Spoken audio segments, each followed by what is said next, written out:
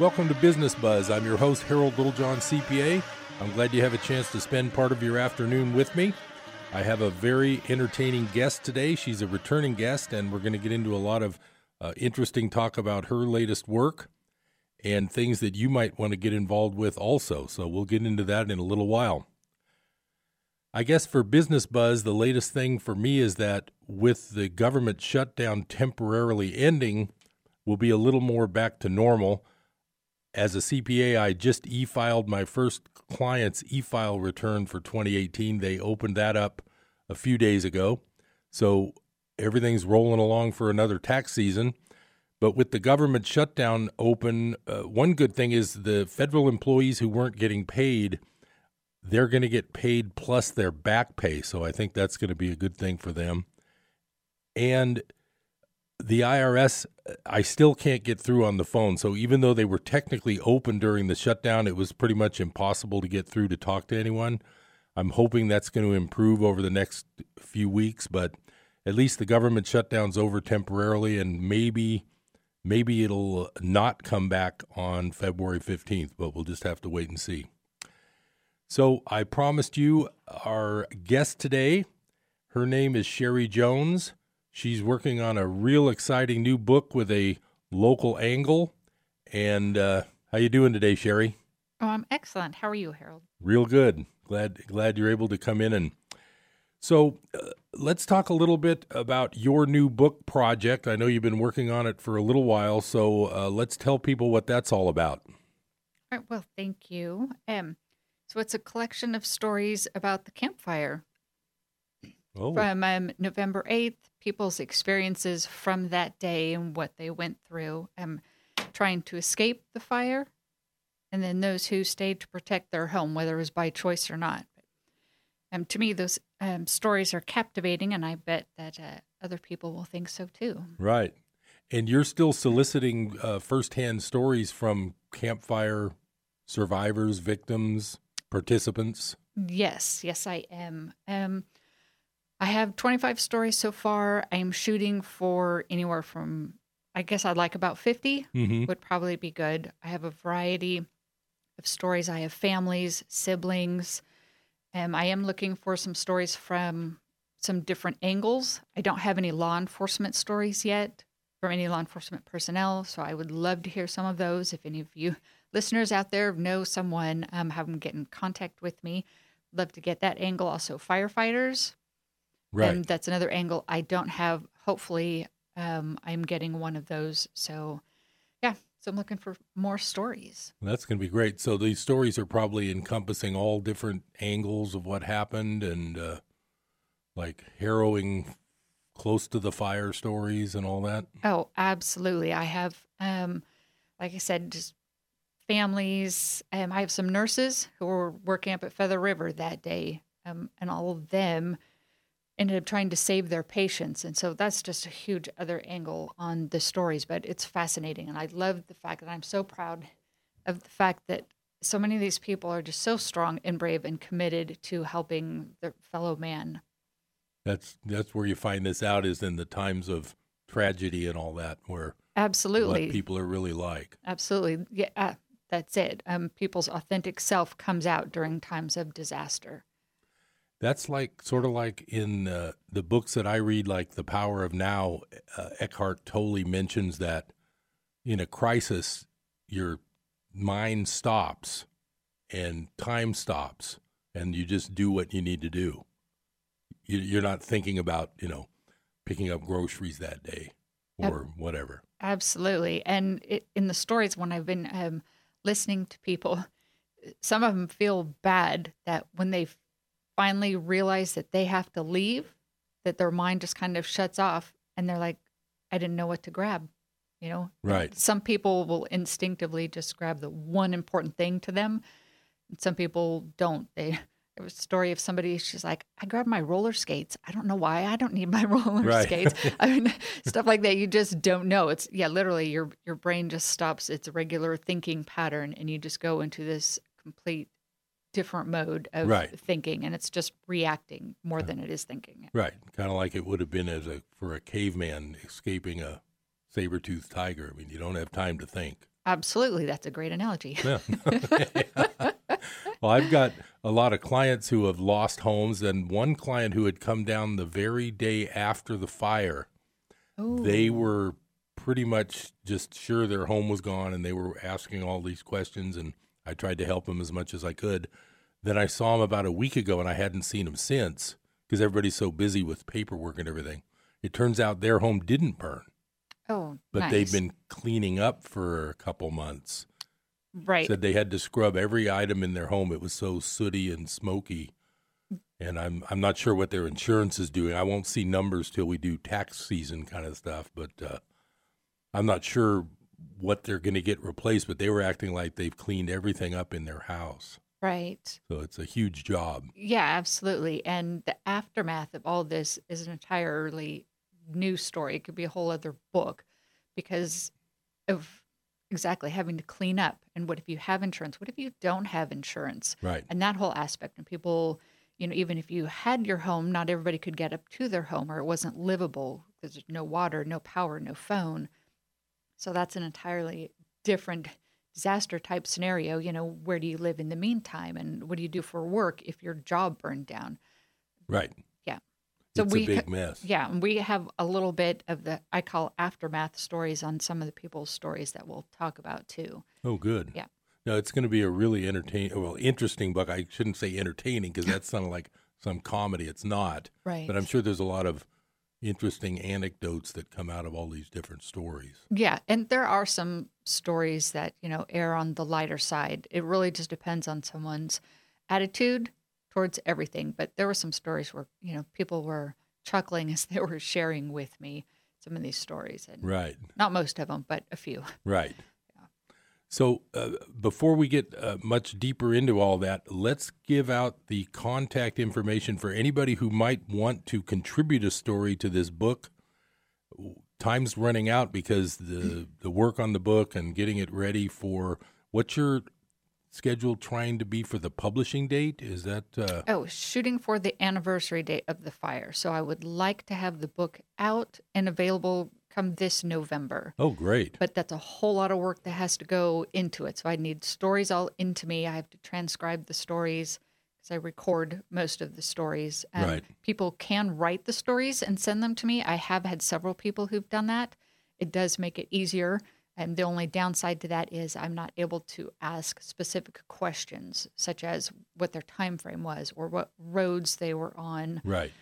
Or more in depth as to what they were thinking or feeling at that time, at the time when the flames are surrounding their vehicle type thing. So, but I do take both. So a lot of these stories then, just to clarify, you're actually interviewing people and then you're basically writing it like a journalist would do. Right. And I'm writing it from their point of view. Right, from their point of view. Absolutely. But you're asking them questions and talking on the phone on some of these?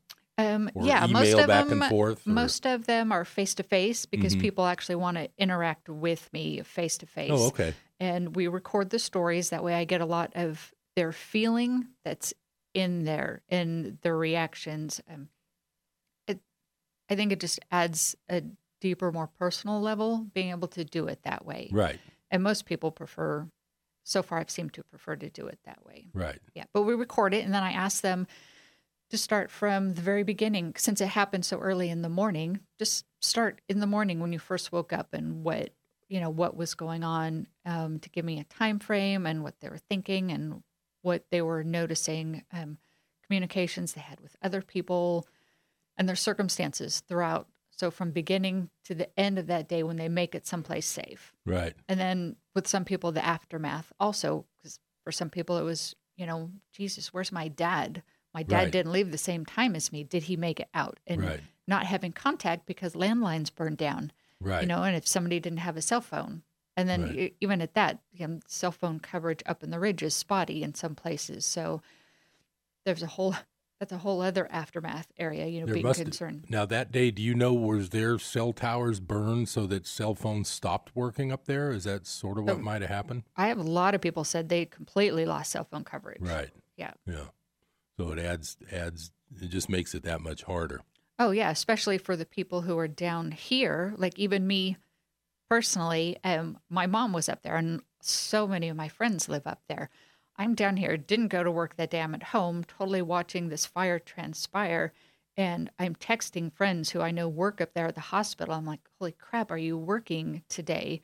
And just waiting for a response, or calling my mom, where the hell are you? Right, right. Sorry about that, Christian Right. radio station. But yeah, during times like that, you're just scared, where are you? And Right. let me know. And yeah, that was like my day. So there's the panic from people not knowing what's going on with their loved Right. ones. I was familiar with that due to the earthquake in 1989. We were in the Bay Area visiting, Oh, and I was at the baseball game, and my wife was working in San Francisco. oh goodness. And so that was in the days before cell phones in '89. right. I don't think I had one. If I did, it wasn't if I did, it was one of those box kind in a car. It wasn't something you put in your pocket. Right. And that was kind of weird because I didn't hear from her until about 1 a.m. when a friend of Oh. hers called and said she'll be able to be at the MacArthur BART station in a half hour. Oh, I mean, they ended up spending 7 or 8 hours just trying to get out of the city, and they ended up having to go up through Marin County and around. But her friend happened to know an AC Transit bus driver, so that was how they ended up getting on a bus instead of being stuck in the city all Oh, night. Anyway, right. so I'm familiar with that kind of thing just because of that. That was kind of weird. So if someone has a good story and they'd like to talk with you about either getting it done through an interview or them writing it, what's the contact that they can email you at, Sherry? All right. So they can reach me at author Paige Gibson. That's my pen name. At mail.com. And Paige is spelled Paige. So it's author Paige Gibson. Is that mail.com? Yeah. That's not Gmail. correct. Just Okay. at mail.com. At mail.com. Yep. Wow. And they can also, or they should, tell a little bit about themselves. And if they want, they can put their phone number in. That way I can call them. Then they'll have my number, and then we can connect that way because it's usually a little faster that way. Right. And some people would connect through just text. Some people just prefer to call.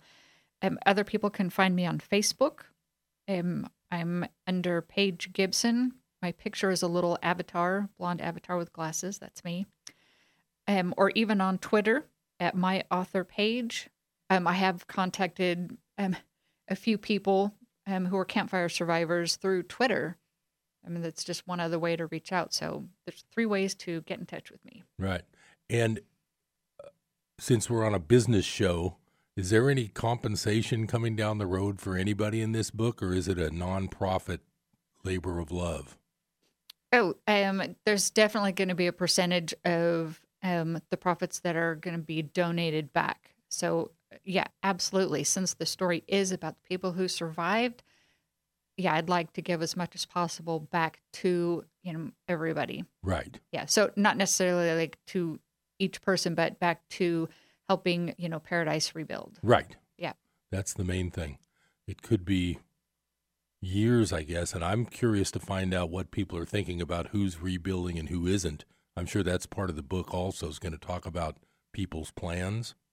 Well, I've talked to, out of all Right. these evacuees, I've asked them, what are your plans? Are you going to rebuild? Or are you not? Right. And it's a real mix. I mean, about half the people say they want to rebuild up there because they had their houses that they owned. Right. But some of them have just said flat out no because they already need to work and they haven't been able to get a job yet. Right, And right. several have already moved out of the state. Right. Yeah. Yeah. It's pretty sad. Well, we're coming up on the first break. Thanks for listening to Business Buzz. Stay tuned. We'll be right back with Sherry Jones after this message.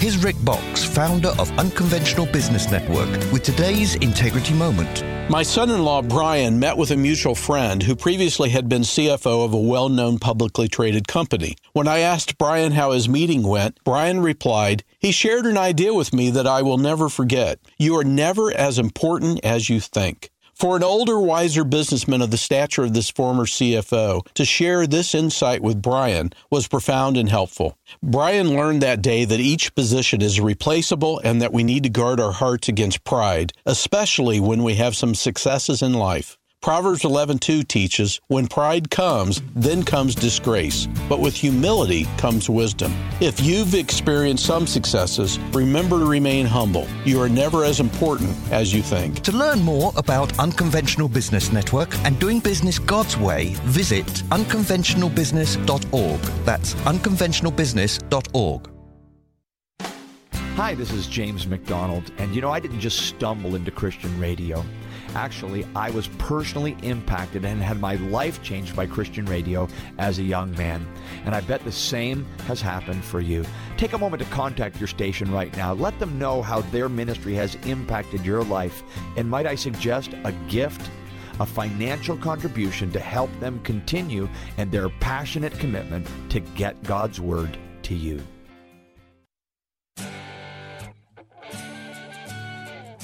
Welcome back to Business Buzz. This is Harold Littlejohn, CPA.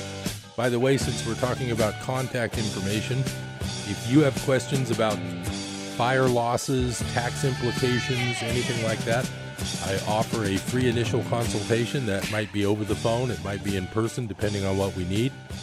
My number is 530-895-3353. You can call me anytime. If I'm not there, I'll call you back. So we're here with Sherry Jones now. Remember, her pen name is Paige Gibson, and it's Paige Gibson, and author Paige Gibson at mail.com. You can contact her, and if you have a fire story, she would love to hear from you. It's going to be a real interesting book when it all gets put together, and she's working very hard to do that.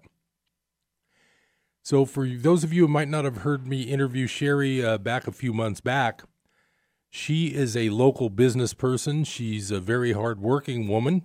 She used to own a business right down the street from my office. Tell us about that business. Oh, that was a children's retail store. And what was that called? Bargain Baby. That was a long time ago. That was on 5th and Mangrove, right? Yes. And I still run into customers who were regulars who shop there. So that's nice to see them. And their children are probably grown up now. Yes, all grown up. Well, it must be interesting buying and selling used baby goods, or new and used. Was that what that was? Yeah, so we started off with all pre-owned items, and we had furniture, clothes, toys, pretty much all the essentials that people need to raise babies and little kids, because let's face it, they're hugely expensive, right? And it just became so popular that we ended up expanding the store and making one whole area all new stuff, so that we would have enough of the items that people needed and were always looking for. Right.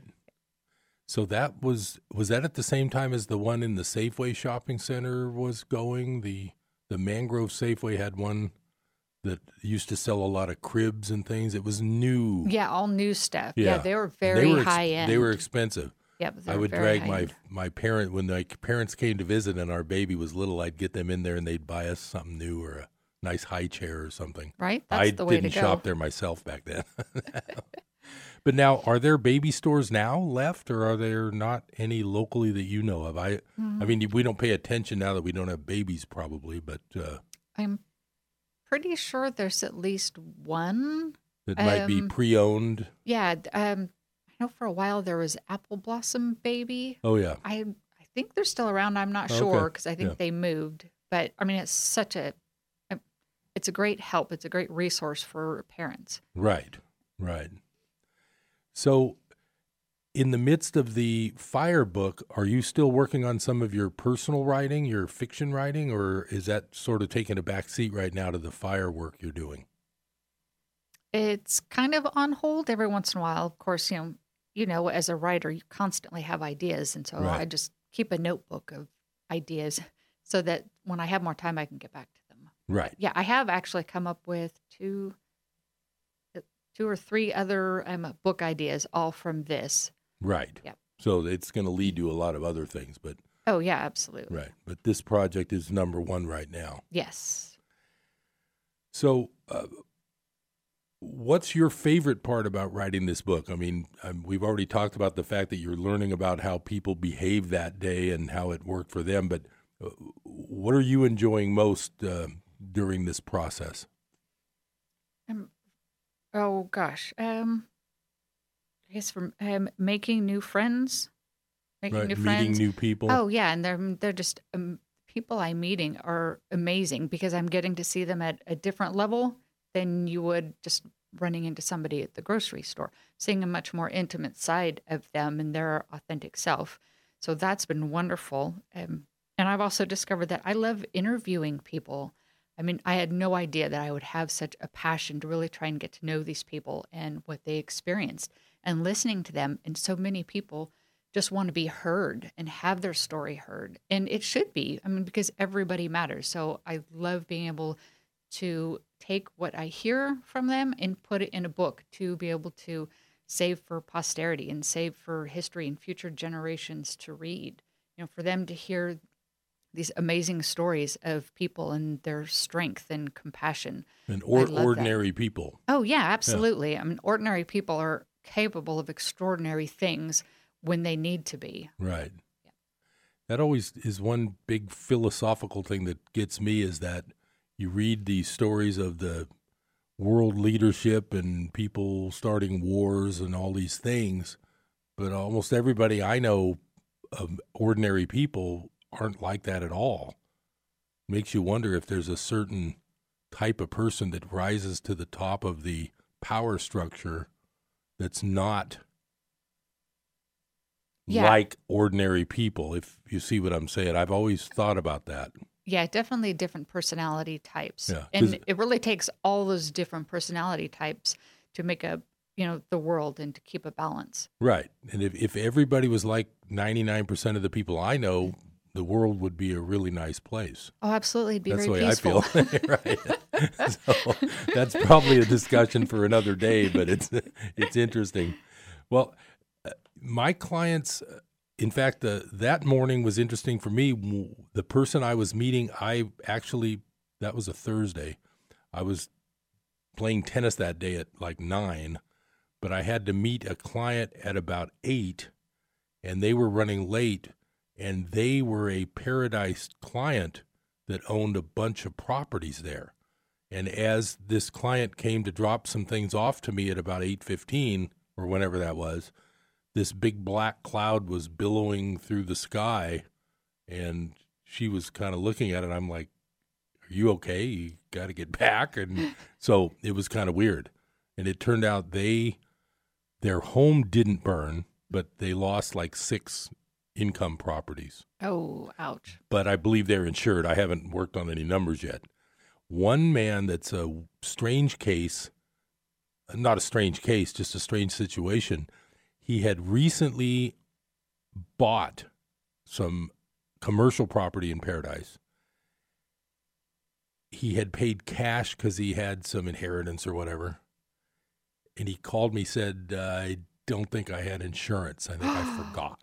Oh, no. I believe he's going to see what it is that for a tax person like me, in order to claim a casualty, the new law is the casualty has to be in a federally declared disaster. So we're in that. But it has to be the amount after insurance. So most people, if they did lose a building, they're being compensated so they don't have a big financial loss after insurance pays back. Well, a guy like this, he will. So he's going to have a disaster loss of a couple $100,000 uninsured. Oh, wow. So that'll be a big tax saver for him. But of course, it's not as, saving tax is never as good as the money you lost. Right, right. But it's just kind of interesting that this tax season will be crazy because I already know I've got at least, with my Chico office, I probably have at least 20 or 30 clients with burned homes and or burned businesses. So it's going to be kind of crazy. Oh, absolutely. Yeah. It's wild. And the other thing I wanted to point out, and I mentioned this to a client I saw yesterday, don't forget if you were stressed out, I'm sure you've talked to a lot of people, Sherry, who were like driving through the fire and Yes. felt they weren't going to make it and Yes. freaking out. In my opinion, and I'm not an attorney and I don't play one on television, I think everybody should at least sign up to be involved in the PG&E lawsuit. I mean, I'm not advising that. I'm just saying, why not? I mean, you could have been killed. These people could have been killed. And if there is someone at fault, they should be at least looking into that. Have you talked to people about that in these stories? Did they mention the lawsuit stuff? A few. Yeah, I think most of the people I've talked to are going to sign up, for the PG&E lawsuit. Some aren't, just because they were well insured and they don't want to have to worry about that. They really just want to start over, start fresh, get their money, start their new life, and stop reliving all that and having to deal with that, because it's just a constant reminder of everything they lost. Right. They just want to be done with it and just move on. Right. Yeah. So I guess the scary part of a lot of these stories is that they really had no time to gather anything. That was probably the worst part of that morning for them. Yeah. I mean, you have some people really kind of depended on where you lived or, where people lived. Some had time. The common thread that I'm hearing from most of these people is they didn't believe the fire was going to get to them. Right. They thought it was going to be on the outside because there's so many fires have started up there before. Everybody was always fine. No worries. Last time I packed up everything and had to just come back and unpack everything. I didn't want to have to go do that again. That's what several people have said. Right. So they just grabbed a few things. They're like, we'll be fine. Right. And then they say that as they're driving, they're only like at the end of their road and all of a sudden seeing their house just go up in flames. Wow. And they're like, whoops. That's scary. Yeah. Well, we're coming up on that bottom of the hour break. Stay tuned to Business Buzz. We'll be right back after these messages.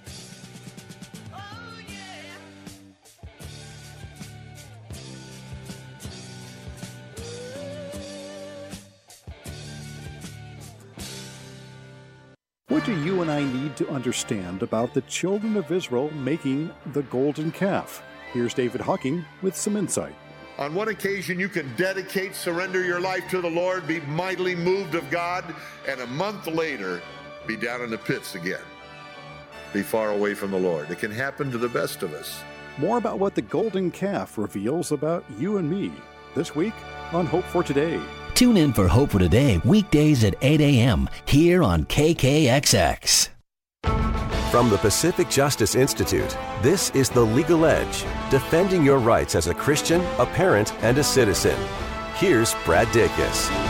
Folks, there is concern about political bias in the federal judgeship nomination process. The American Bar Association has rated potential judges based on direct interviews and their legal record. One of the strong suits of this administration is its judicial appointments, with constitutionally based decisions favoring pro-life and religious liberty. But the abortion rights advocacy of some of the ABA Judicial Nominee Committee members is troubling. This administration is not relying on their recommendations, and let's pray this independence will result in more decisions based on constitutional principles from the federal bench for decades to come.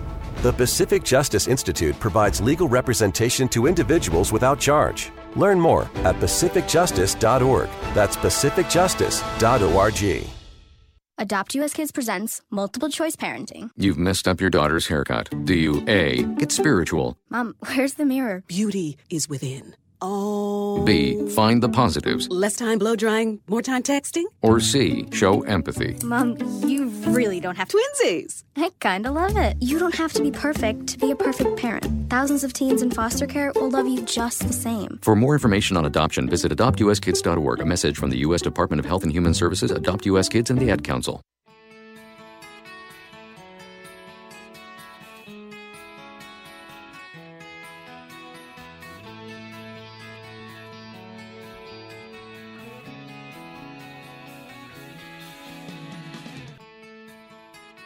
Welcome back to Business Buzz. I'm Harold Littlejohn, CPA. We're here with Sherry Jones, a.k.a. Paige Gibson. And if you want to get involved with this wonderful book about the terrible fire, you can contact her. The email is author Paige Gibson. That's the word author, then Paige Gibson at mail.com. So, Sherry, let's talk about, tell us about the book. What's it going to be like? How's it going to be structured? What's it going to be all about? All right. So it's essentially going to be an anthology. So the collection of other people's stories from their experiences from that day. But one of the first things that people are going to see when they open it up is an actual text from PG&E from the day before, warning of a fire and to be ready to evacuate. I remember those messages were going out as if they knew. It was really weird. Yeah, exactly. And that's what a lot of people felt like. They had to have had some idea that there was a huge possibility of this occurring, for those to be being sent out, a day, 2 days before it actually occurred. So to me, when I first saw that, when someone showed me, my mom showed me her text, I was like, holy crap. And it just makes such a huge impact. So that's going to be one of the first images people see when they open the book, is that warning, because that's huge. Right. We're going to have the stories and have things, broken up by families, by people who stayed to fight the fires, and then people who just tried to leave and escape with their lives. But also a bunch of maps in there. I would like to have street maps of Paradise and Magalia. And one of the things I ask the evacuees when they're explaining their story is to tell me the roads that they're on, where you started and which way they go. That way, people who aren't familiar with the area can look at the maps and say, okay, this person was here and they got directed here and then redirected here. And I have one woman who's completely lost. So despite the fact that she had lived in Paradise for 10 years, had been redirected so many times, and her GPS wasn't updated and it couldn't make contact to constantly let her know where she was. She was totally lost. And that's even scary. Here you are surrounded by fire and you don't know where you are and you don't know which road's going to take you out, and you're constantly being redirected, and you go down one road and it's a dead end. And what do? You have to try and drive back out and figure out which way to go. So for readers to be able to follow the directions that people took, I think we'll just add a lot more to it. Yeah. I'm going to have a county map so people can see just how the enormity of this disaster, going from Polga and Concow and Paradise and Magalia in the canyon, they can really see the scope of the devastation. Right. Almost to the edge of Chico too, down on 99. Yeah, absolutely. Wow. Yep. When the whole thing was going, that was the thing. If they hadn't have had that back road through Sterling City, it probably would have ended up much, much worse as far as the Skyway. Oh, the Centerville Road? Yeah, the one that goes up from through Magalia, goes through Sterling City. That road was just added a few years ago. There used to be only one way out. Yeah, and now luckily there was two, so that really helped. Oh yeah, that saved just thousands of people. I mean, I talked to people who were in Magalia who were just going to come down the traditional Skyway route, get to the bridge. Well, everything's on fire, and they're told to go back. And I was like, well, where do we go? Right. And having to drive their little normal city cars down on this gravel, windy, one-lane road to get out. Right. Definitely saved lots of people. Yeah, that was. But all these things, kind of like the PG&E notices, it makes you wonder what people already knew, or whether they realized what the danger was. And I don't know. It's just a weird situation. Right. And from all the people I've talked to, everybody's known that there's the potential for a huge disaster. But I don't think anybody ever thought that it would wipe out the entire town. Right. They didn't think it would be that bad. Yeah. I mean, because let's face it, there's California, you have spot fires everywhere, right. And they do burn hundreds of acres, but not usually through an entire city. So, yeah, that'll be interesting to see that map, because I haven't looked at anything like that lately, but it really was a huge area that was affected. Right. And I'd like to have one map that really shows what all burned and what areas were burned. Right. Yeah. And we're going to have, at the end of the book, we're going to have happy pet stories. Oh, great. Because you gotta end with something positive, and there are a lot of pet stories that are in there. You know, the extremes that people went through to save their animals or their neighbors' animals. So they're really touching. People who were at work, like down in Chico, and their pets were at home because they had no idea what was going to happen that day. Right. And not knowing whether their pets made it or not. Right. And, you know, come to find out when they're finally allowed to go home 2 weeks later, there's their dog sitting on, you know, the fireplace hearth just waiting for them to come home. I mean, it's just, oh. Wow. Yeah. There's some really sweet stories. So they're going to be in the back of the book so we can end it on a really happy note.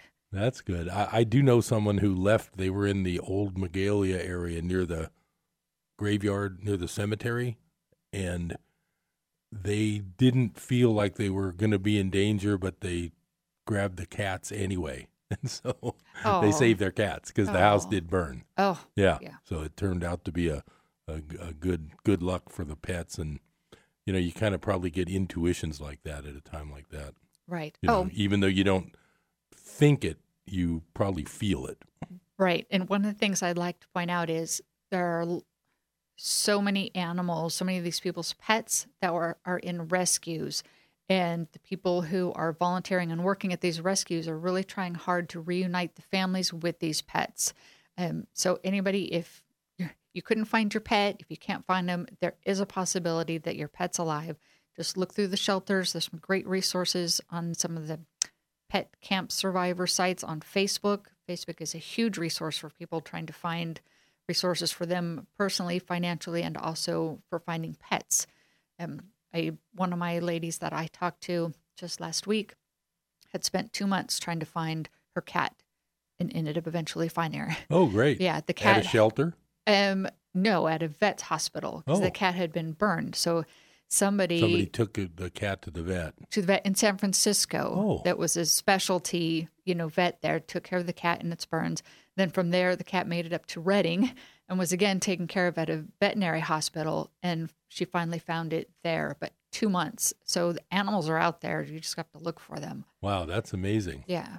Now, the other thing I heard was that a lot of the shelter animals that came down to the Chico airport or those dog places, the owners ended up leaving the area and didn't all take their pets. So there's probably a lot of pets that need homes. Oh, absolutely. Absolutely. And some of these people, their living circumstances. Yeah, like a hotel room or exactly. something. They won't allow pets. Yes. And so they're having to be separated from their pets. And, unfortunately. So you have a lot of animals that are out there that do need to be adopted.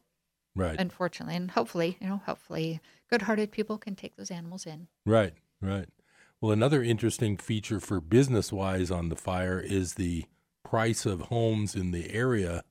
Oh, yeah, they've like in skyrocketed. Chico, and I noticed even some listings of homes in Magalia. They're a lot more than they would have been before the fire. Yeah, and absolutely. It seems like they're selling.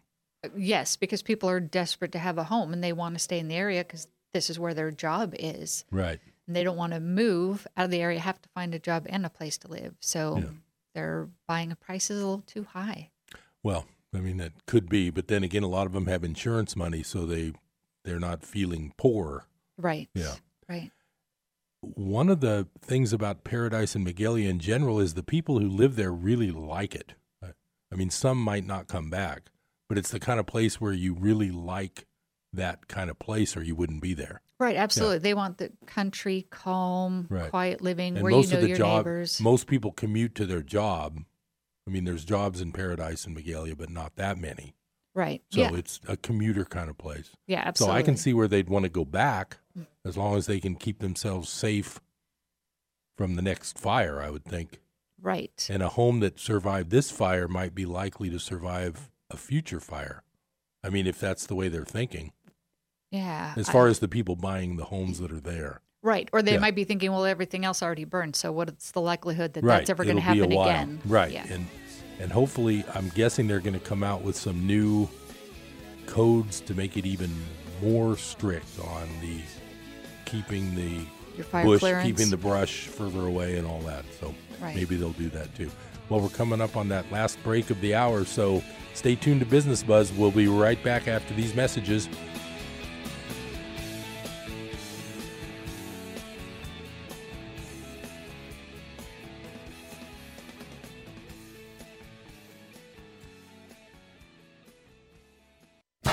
How are you going to get to the Sacramento airport? Use North Valley Shuttle. It's easy online at northvalleyshuttle.com. Don't be that person who bugs their friends or family to take you. Book online right now at northvalleyshuttle.com. North Valley Shuttle has added new departure and arrival times each week for your convenience, serving Chico, Paradise, Oroville, Gridley, Live Oak, and Yuba City, Marysville. North Valley Shuttle gets you there quickly and safely. Leave the car at home and let northvalleyshuttle.com do the driving. License PSC 20791. Hamilton was adopted from a rescue in 2008. He really likes to be around people. I get out my mat and I'm doing a downward dog and he's underneath. He's quite the pug about town. He gets invited to a lot of parties. He knows he's a pretty big deal. Look at this little face. How could you not love him? Hamilton the Pug, Instagram star and shelter pet. Amazing adoption stories start in shelters. Visit theshelterpetproject.org to find a pet near you. Brought to you by Maddie's Fund, the Humane Society of the United States, and the Ad Council. When I was little, I didn't talk for a long time.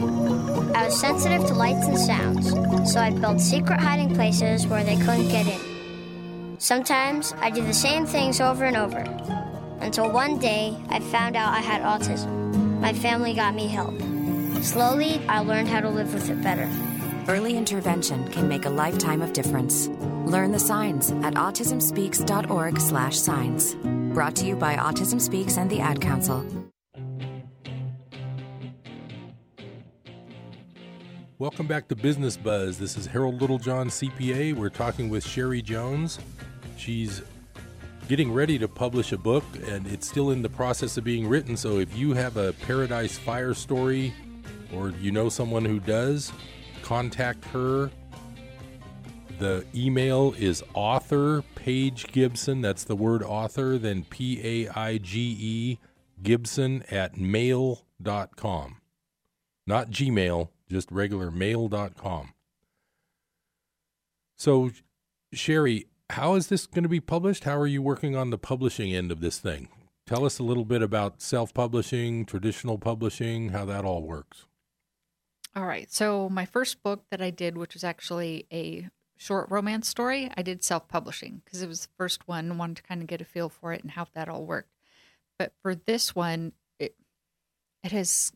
We're all living through history right now, and I don't know. I just think this is just such a huge book to have all this collection of people's life experiences for that one day, and I've gotten so much positive feedback from everybody that I really think that a traditional publishing house will jump on this. Because everybody I've talked to is just given me positive feedback, love the fact that I'm doing this book, love the fact that they're going to be heard and that their story's going to be saved for future generations. So I'm really optimistic that a traditional publishing house is going to have the same feeling. I mean, I've even asked people about, or people have asked me about taking pre-orders for the book because that's how enthused they are about this book. Wow. Yeah, that's really cool. So I'm sure you aren't really shopping that until you get it all written. So that's part of your deadline situation. Oh, absolutely. Yeah. So I'd like to have all the stories in by sometime in March. Right. Just because the rest of it's going to be, transcribing the stories, making them readable and interesting for readers, right, and putting everything together, having it categorized so that's enjoyable for readers, not just, each individual story, but then it has to go through the whole process of being edited. And I have to find an agent also who wants to represent me. So I have to have enough of this put together to be able to share with an agent, sign on with an agent, and then have an agent go out there and find the publisher for me. So It's all just a time process. Right. But you probably are starting on that even though the book isn't completely written yet. Oh, absolutely. I've already started promoting the book just because I'm just so passionate about it and the stories and what it's going to share and save for the world. Right. Did anybody do this kind of thing?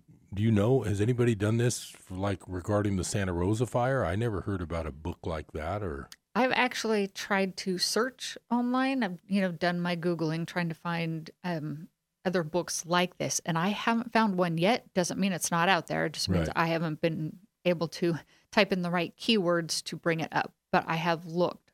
But Right. There is a possibility that this could be the first of its kind. Right. Which I'm okay with because, I find this whole experience so fascinating and so interesting that for future, disasters that come up, I'm going to be very inclined to go there, do what I can, to help people find resources that they need, whether it's emotional or financial or whatnot, and then collect their stories and do another book, because for each disaster, they're all different. So they have different challenges to them. So whether it's floods, hurricanes, earthquakes, like you had mentioned, each one has its own challenges for survival in there. Right. So I think each one would, could be a potentially another Could turn fascinating into book. a series. Absolutely. Not that we want that. Unfortunately for the world. Yeah. But I mean, it does seem like Mother Nature's kind of, getting a little peeved with people. So Right. these things are coming out. But, I'd love to be able to save the stories for future generations. And there's even been talk of,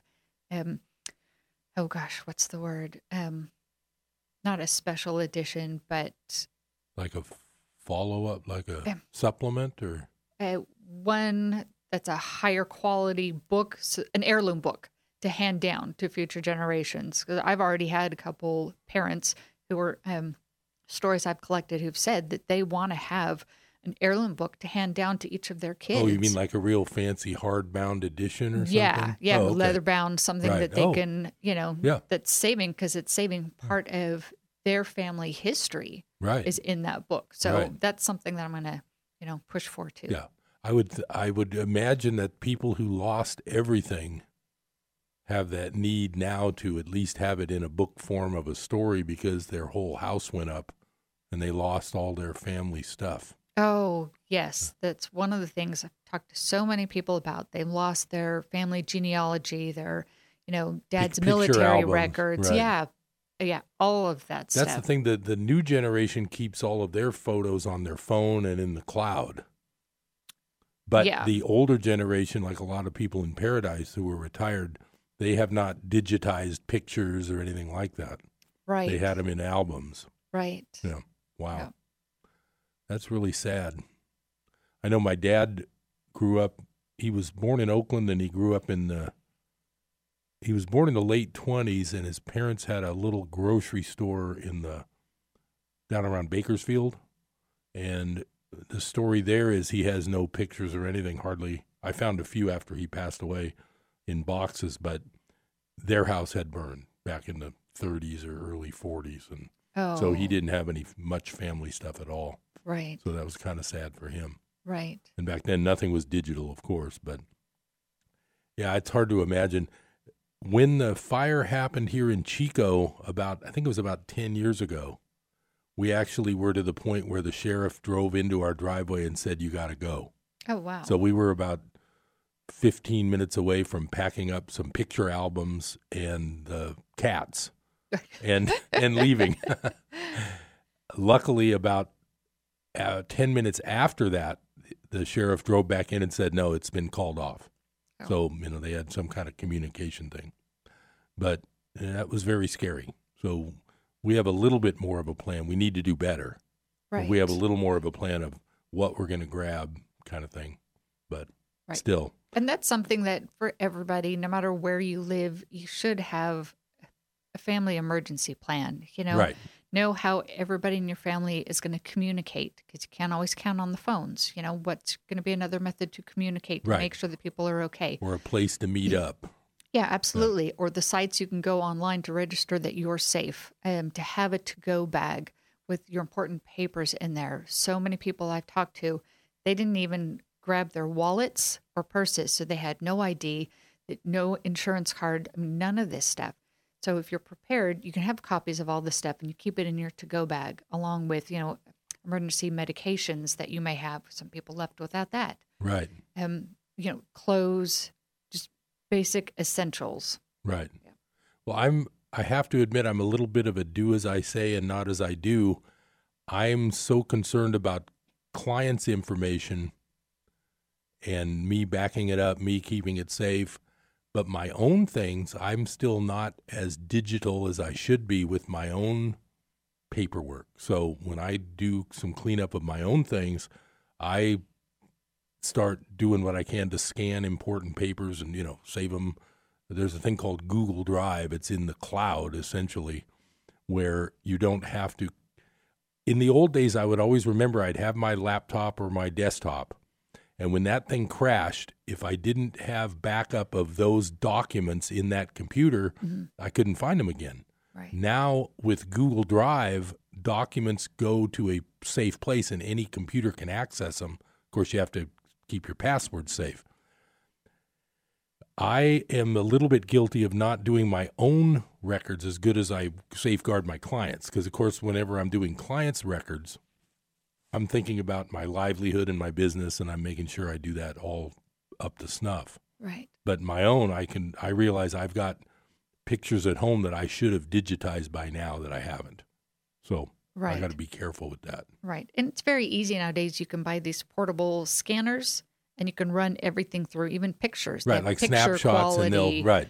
Yeah, you literally just run it through, and Right. it gets saved onto your computer. From there, you can, save it to a cloud somewhere, and you're good to go. I also did one time, I can't remember the name of the place, but there's ones called Dig My Pics, and you ship them UPS, like slides and negatives or prints, and then they scan them and send you back discs along with your pictures. Oh. So it's a little nerve-wracking to send off your one-of-a-kind pictures, but I did it as a test with a bunch of slides from my high school days when I was on the school newspaper. I used to do a lot of photography with slides, and I sent them off, and they came back, and I have discs, and now I've got those digitized. So I should do those with more, but... Right. And I think for some people, it's very easy to do it that way, to have someone else do it, because it does take time to do all this. And if you're not comfortable with technology, I'm sure that puts a lot of people off. Or people like you and me, we're so busy with life. It's like, well, gosh, I really don't have an extra 5 hours right. It would to try be and save it would a be few fun things. to do it, but can't. But the spend time that is much another time. thing. Yeah. That's So if the there's thing. a company that's out there, there are. There's places places you can send it to, and it works pretty well. So getting back to the Paradise Fire, of the people you've talked with, are you getting a feel for the ones that want to come back, the ones that don't? I mean, if you had to guess, I think you touched on that a little bit, but would you say maybe half might move back, half won't? I know we have my writers group that you're a part of. One woman there was an older woman from Paradise, and she called me because I didn't know how to get in touch with her. And she's not coming back simply because she's in her 80s and her son lives in Arizona. So she's just going to move down there, which she probably would have done anyway at some point. What are you getting the feel for, other than the people that are 80 years old? I can understand they might not go back because they probably could do better somewhere else. What's your feeling on the middle-aged types that you've talked to about how many might move back to the area up there? So the gist I'm getting from the people I talk to, and I talk to tons of people, not just the people who are in the book, but I talk to people almost daily about, Paradise Life. and Miguel. Right. Yeah, life, exactly. So I would say for everyone who owned their own home up there, if they're not, 70 and up, right, they're planning on staying and rebuilding. But for anybody who didn't own a home, like, a lot of the younger people, right, they're not going back. Right, because it'll take a year or two for the businesses to come back. Yeah. And then the people who are, 70 plus, the amount of time it's going to take to clean up and rebuild and get that infrastructure going again, they're not confident that they'll even be alive by that point. So they're moving. Right. Yeah. So that could end up changing the whole demographics up there. It might be less of a retirement area and more of a working guy area. Yeah, absolutely. Yeah. Hopefully it remains a place that's affordable and still in touch with nature up there. Right. Well, I'd noticed that there is quite a bit of survival as far as the buildings on the Skyway. The commercial area like the Holiday Market Center, the Dutch Brothers. Right. There's quite a few blocks that are still there. Right. It's not super bad on the Skyway. Parts of it are. Right. But parts of it aren't. Right. Parts of it aren't that bad. So I could see that coming back in a reasonable time frame, I would think. Now, they still have the problem up there of the whole thing about the largest city in the country without a sewer system.